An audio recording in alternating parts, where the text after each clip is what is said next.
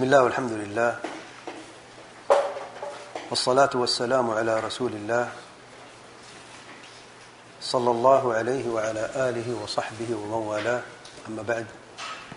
ایک اعتراض کا جواب. ایک اعتراض آیا ہے کہ ایک آڈیو میں آپ سلفیت کی اہمیت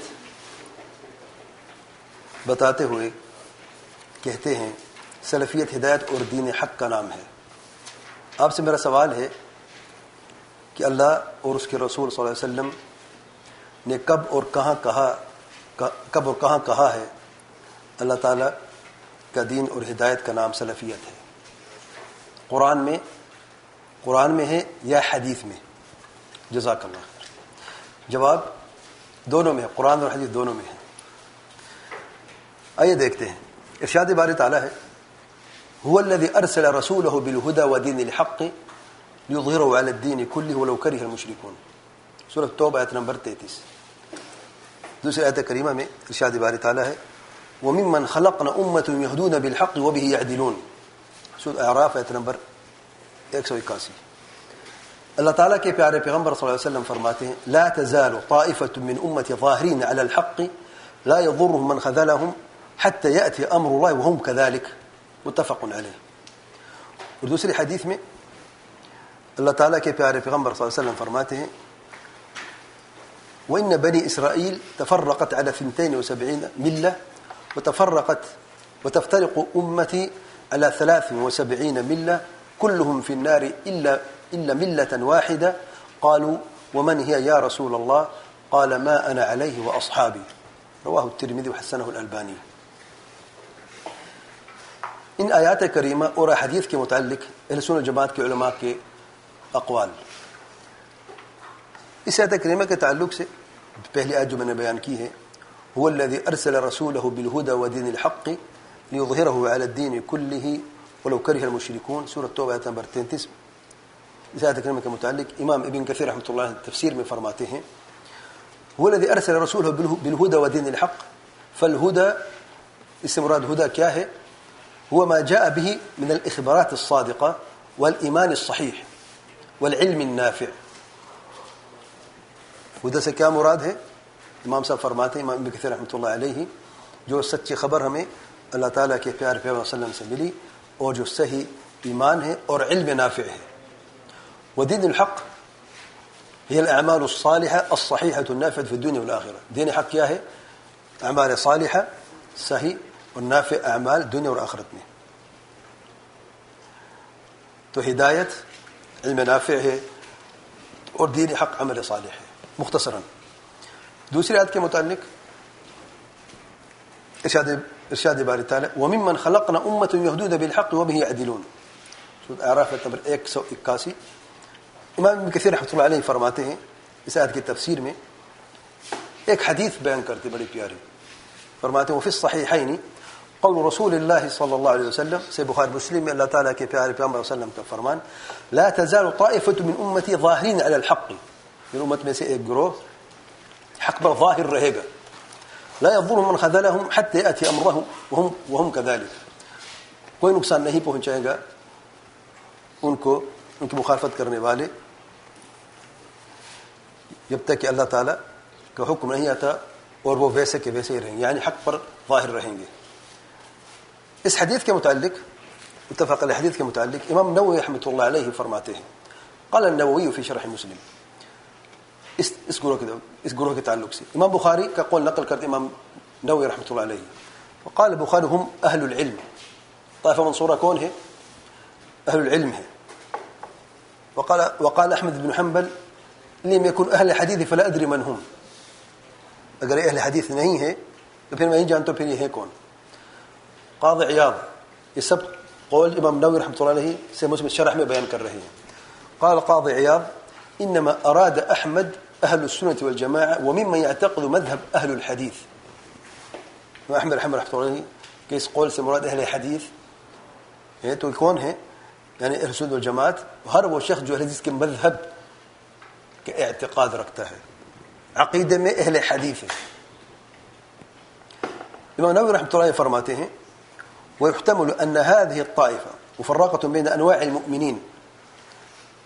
یہ بات محتمل ہے کہ یہ جو طائفہ ایک جو گروہ ہے مختلف مومنوں میں متفرق ہو، یعنی ایک گروہ ایک جگہ پہ نہیں لیکن مختلف قسم کے مومن اس میں شامل ہیں. منہم شجعان مقاتلون، بعض ایسے جو بہادر اور قتال کرنے والے ہیں. منہم فقہاء، میں بعض ایسے جو فقہاء ہیں، علماء ہیں. منہم محدثون، بعض ایسے جو محدثین ہیں. ومنہم زہاد، بعض ایسے ہیں جو زہد کا راستہ اختیار کر چکے ہیں. وآمنوا بالعرف ونهون عن المنکر، اور ایسے ہیں جو امر بالمعروف نہی عن المنکر کرنے والے. ومنہم اہل انواع اخرى من الخیر، اور بعض ایسے ہیں جو جنہوں نے خیر کے مختلف راستے اپنائے ہوئے ہیں. ولا يلزم ان يكونوا مجتمعين، اور یہ لازم ہے کہ وہ ایک جگہ پر جمع ہوں. بل قد يكونون متفرقين في اقطار الارض، بلکہ زمین کے کسی بھی حصے میں موجود ہو سکتے ہیں. ذرا غور کرتے ہیں امام رحمۃ اللہ علیہ کی اس قول پر، اپنے قول پر، اور جو انہوں نے سلف کے اقوال بیان کیے. امام رحمۃ اللہ علیہ نے بڑے پیار اور خوبصورت انداز میں علماء کے ان اقوال کی ترتیب دی ہے. جیسا کہ بعض سوالوں کے جواب دے رہے ہیں. ترتیب دیکھیے پیاری. مثال طور پہ الطائفہ منصورہ کون ہے؟ جواب امام بخاری نے دیا. کون ہے؟ اہل علم ہے. اہل علم کون ہے؟ جواب امام احمد بن رحمۃ اللہ نے دیا کہ اہل حدیث ہیں. اب اہل حدیث کون ہوتے ہیں؟ اس کے جواب امام قاضی عیاض نے دیا رحمۃ اللہ علیہ کہ سنت الجماعت اور ہر وہ شخص جو حدیث کے عقیدے پر ہے. تو الحدیث ہونا ایک منہج مسلک اور عقیدہ ہے، صرف نام نہیں ہے. اہل حدیث رہتے کہاں ہیں؟ اگر مجھ سے کوئی سوال پوچھتا کہ ہوتے کہاں ہیں یہ لوگ، اس کے جواب امام رحمۃ اللہ علیہ فرماتے ہیں دنیا کے کسی کونے میں بھی ہو سکتے ہیں، لازم ہے کہ ایک گروہ ایک جگہ پر ہو. سبحان اللہ. اور اس بات کی گواہی حافظ بن حجر رحمۃ اللہ علیہ نے بھی دی فتح الباری میں. فرماتے ہیں وَيَجُوزُ أَن يَجْتَمِعُوا فِي الْبَلَدِ الْوَاحِدِ، یہ ممکن ہے کہ ایک ہی ملک ایک ہی شہر میں جمع ہو. وَيَكُونُ فِي بعض مِنْهُ دون بعض، یہ بھی ممکن ہے کہ کسی ایک ملک کے کسی حصے میں ہو اور کوئی اور کسی اور جگہ پہ ہو. وَيَجُوزُ إِخْلَاءُ الْأَرْضِ كُلَّهَا مِنْ بَعْضِهِمْ أَوَّلًا فَأَوَّلًا، یہ ممکن ہے کہ زمین آہستہ آہستہ ان سے خالی ہوتی جائے، اولاً فاول، تھوڑے تھوڑے کر کے دنیا سے جاتے رہیں. إِلَىٰ أَن يَبْقَى إِلَّا فِرْقَةٌ وَاحِدَةٌ ببلد واحد، یہاں تک کہ سارے ختم ہو جائیں گے، ایک فرقہ ایک جگہ پر باقی رہے گا. فَإِنْ انقرضوا جاء امر اللہ، جب یہ ختم ہوگی پھر اللہ تعالیٰ کا حکم ہوگا، یعنی قیامت قائم ہوگی.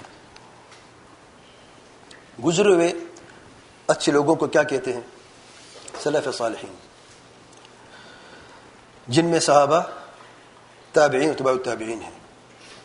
پہلے زمانے کے 3 بہترین لوگ، یہ پہلے 3 بہترین زمانے، ان سب کی زندگی علم نافع میں صالح کی بنیاد پر قائم تھی. کوئی انکار کر سکتا ہے؟ یعنی یہ سب ہدایت اور دین حق پر تھے. واضح ہوا کہ نہ ہوا؟ اور ان کے متبعین کو کیا کہتے ہیں؟ سلفی. یہ ہمارے سلف ہیں، سلف صالحین ہیں. اور جب نسبت آپ کسی چیز کی طرف کرتے تو یا نسب لگا دیتے تو سلف کی طرف نسبت کیا ہوتی ہے؟ سلفی. اور جس پر یہ سلفی قائم ہے اسے کہتے ہیں سلفیت. تو واضح ہوا کہ نہیں؟ قرآن اور حدیث سے اور سلف کے اقوال سے بھی کہ سلفیت ہدایت اور دین حق کا نام ہے کہ نہیں. اگر کوئی کہتا ہے کہ ہمارا یہ مطالبہ ہے کہ دکھائیں قرآن اور حدیث میں یہ کہاں لکھا ہوا ہے کہ سلفیت ہدایت اور دین حق ہے. ابھی ہمیں تصریح و تشفی نہیں ہوئی، ہمیں دکھا دے یہ جملہ کہاں پہ. تو ایک قصہ بتا دیتا ہوں، اس پہ انشاءاللہ بات آسان بھی ہوگی اور اس میں تسلی تشفی بھی ہوگی انشاءاللہ. سگریٹ نوشی حرام ہے. ایک یمنی طالب علم سے مختصر مناقشہ اور نصیحت. ایک درس میں پہلے بھی بیان کر چکا ہوں، دوبارہ پھر بیان کر دیتا ہوں. سگریٹ نوشی حرام ہے. ایک مرتبہ کلینک میں تھا تو ایک شخص میرے پاس آیا اور کہا میں نے یہ انجیکشن لگوانا ہے، اینٹی بایوٹک انجیکشن. سب باہر سے آئے ہوئے تھے اور اس کے بعد پرسکرپشن نہیں تھی. آپ جانتے ہیں یہاں پہ پرسکرپشن نہیں ہے تو آپ انجیکشن نہیں لگا سکتے اینٹی بایوٹک میں. میں نے کہا آپ مجھے پرسکرپشن دکھا دیں پھر لگا لیں. تو کہا یار میرے پاس وہ نہیں ہے، گم گئی کچھ بھی ہے تو آپ پلیز لگا دیں. میں نے کل بھی لگایا تو کچھ ڈیٹیل بتایا، مجھے پتہ چلا کہ یہ بندہ ٹھیک کہہ رہا ہے. تو میں نرس سے کہا کہ اس کو انجیکشن لگا دو.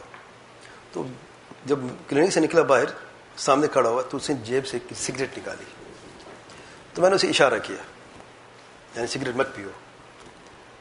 تو اس نے کہا ہاں اچھا صحت کے لیے مضر ہے اس لیے. میں نے کہا نہیں کیونکہ حرام ہے. تو فوراً اس کا چہرہ بدلا, تھوڑا آگے بڑھو, کہا ابھی بڑا ادب کے دائرے میں تھا, تھوڑی دیر پہلے ریکویسٹ کر رہا تھا کہ انجیکشن لگانا ہے, پلیز پلیز کر رہا تھا. دیکھیں فوراً جو بدلتا ہے کیسے بدلا ہے. کہتا تم مولویوں کو صرف حرام اور حلال کسی کو کچھ آتا نہیں کہ سب کچھ حرام ہے تمہارے تم لوگوں کے نزدیک, صرف داڑیاں رکھی ہوئی ہیں وہ ٹخن کے اوپر شوار ہے, یہی تمہارا دین ہے.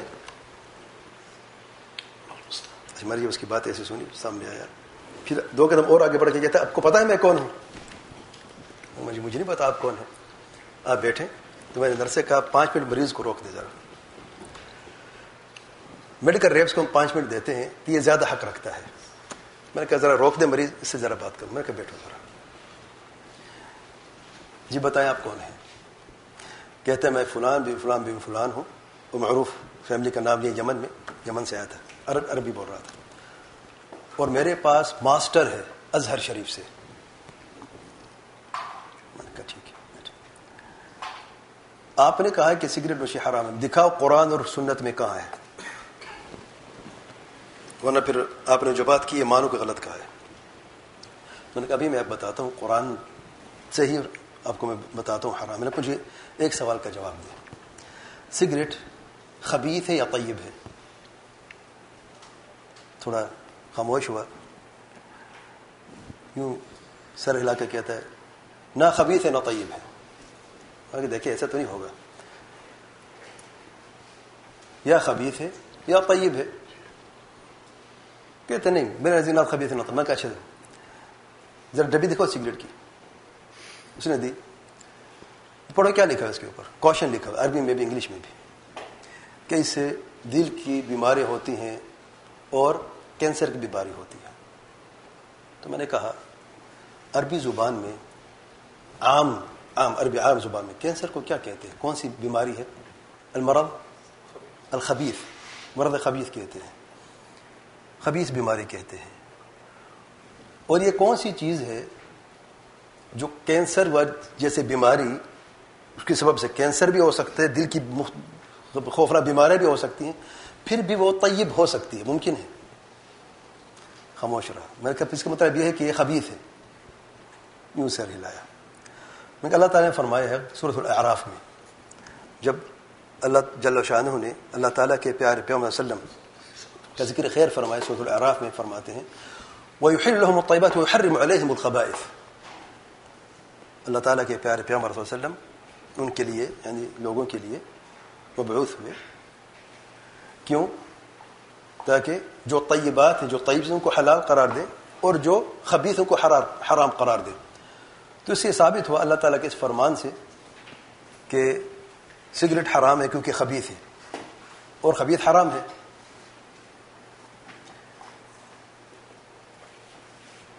پھر میں نے کہا مجھے یہ بتائیں ذرا, آپ کے پاس تو ماسٹر ہے, میں چھوٹا سا طالب علم ہوں. آپ نے یہ کہا کہ ہم صرف داڑھی رکھنا جانتے ہیں اور اپنی ثوب یا شلوار جو ٹخنے کے اوپر کرنا جانتے ہیں. یوں لگتا ہے کہ یعنی آپ مذمت کر رہے ہیں اس چیز کی, آپ کی بات سے یہ لگ رہا ہے. اور اس کا جو حلیہ تھا, شرٹ پہنی ہوئی تھی, گھنگریارے بال تھے بڑے سے, اونچے تھی, داڑھی بالکل نہیں تھی, شیو کی ہوئی تھی, اور جین پینٹ پہنی ہوئی تھی, بالکل زمین میں لگ رہی تھی. جو میں نے کہا حق تو یہ رکھتا ہے کیونکہ آپ کے پاس ماسٹر ڈگری ہے شریعت کی, جو کچھ آپ نے سیکھا آپ کو عمل کرنا چاہیے تھا. کیا اللہ تعالیٰ کے پیارے پیغمبر صلی اللہ علیہ وسلم یہ نہیں فرمایا عف اللحى وفر اللحى, اور کئی احادیث فعل امر کے صیغے سے آیا ہے, تو داڑھی رکھنا واجب ہے. میں نے اللہ تعالیٰ کے پیارے پیغمبر صلی اللہ علیہ وسلم کے فرمان کو سن کر داڑھی رکھ لی ہے. آپ نے سن کر داڑھی نہیں رکھی تو آپ جانے, آپ کا رب جانے. کرنا تو مجھ سے پہلے آپ کو کرنا ہے. میں ایک MBBS ڈاکٹر ہوں, میں نے حدود اور ساری کتابیں پڑھی ہیں, اگرچہ مسلمانوں میرے اوپر بھی یہ احکام میرے لیے بھی ہیں, لیکن یہ زیادہ حق رکھتی ہیں کیونکہ آپ شریعت کے طالب علم ہیں, بلکہ بعض لوگ کہتے ہیں عالم ہیں. یہ بھی عجیب سی بات بیچ میں آ گئی ہے. بعض لوگوں کے نزدیک جو کسی جامعے سے فارغ ہوتا ہے یا کسی مدرسے سے فارغ ہوتا ہے تو عالم بن جاتی ہے, بلکہ علامہ بن جاتا ہے. واللہ عجب بات ہے. اور یہ بیماری جو ہے اللہ ہم سب پر رحم فرمائے, ہمارے ملک میں بہت زیادہ ہے, بڑے صغیر میں خاص طور پہ. سعودی عرب میں واللہ PhD کے لیول کے بھی جو لوگ ہیں وہ بھی طالب علم کہلواتے ہیں.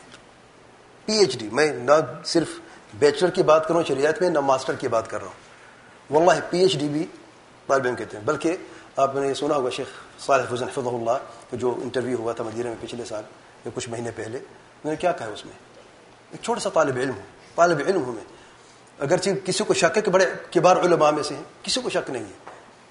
سبحان اللہ, پی ایچ ڈی لیول کے لوگ بھی طالب علم ہیں اور کہلاتے بھی طالب علم ہیں. واللہ بعض لوگ جو ہمیں جانتا ہوں ایسے مشائخ اگر کہتے ہیں فضیلت الشیخ, ناراض ہو جاتے ہیں, کہتے ہیں کہ فضیلت کیوں لگایا, میں تو شیخ بھی نہیں سمجھتا, تو اب فضیلت بھی اوپر لگا دیا آپ لوگوں نے. یہ فرق ہے.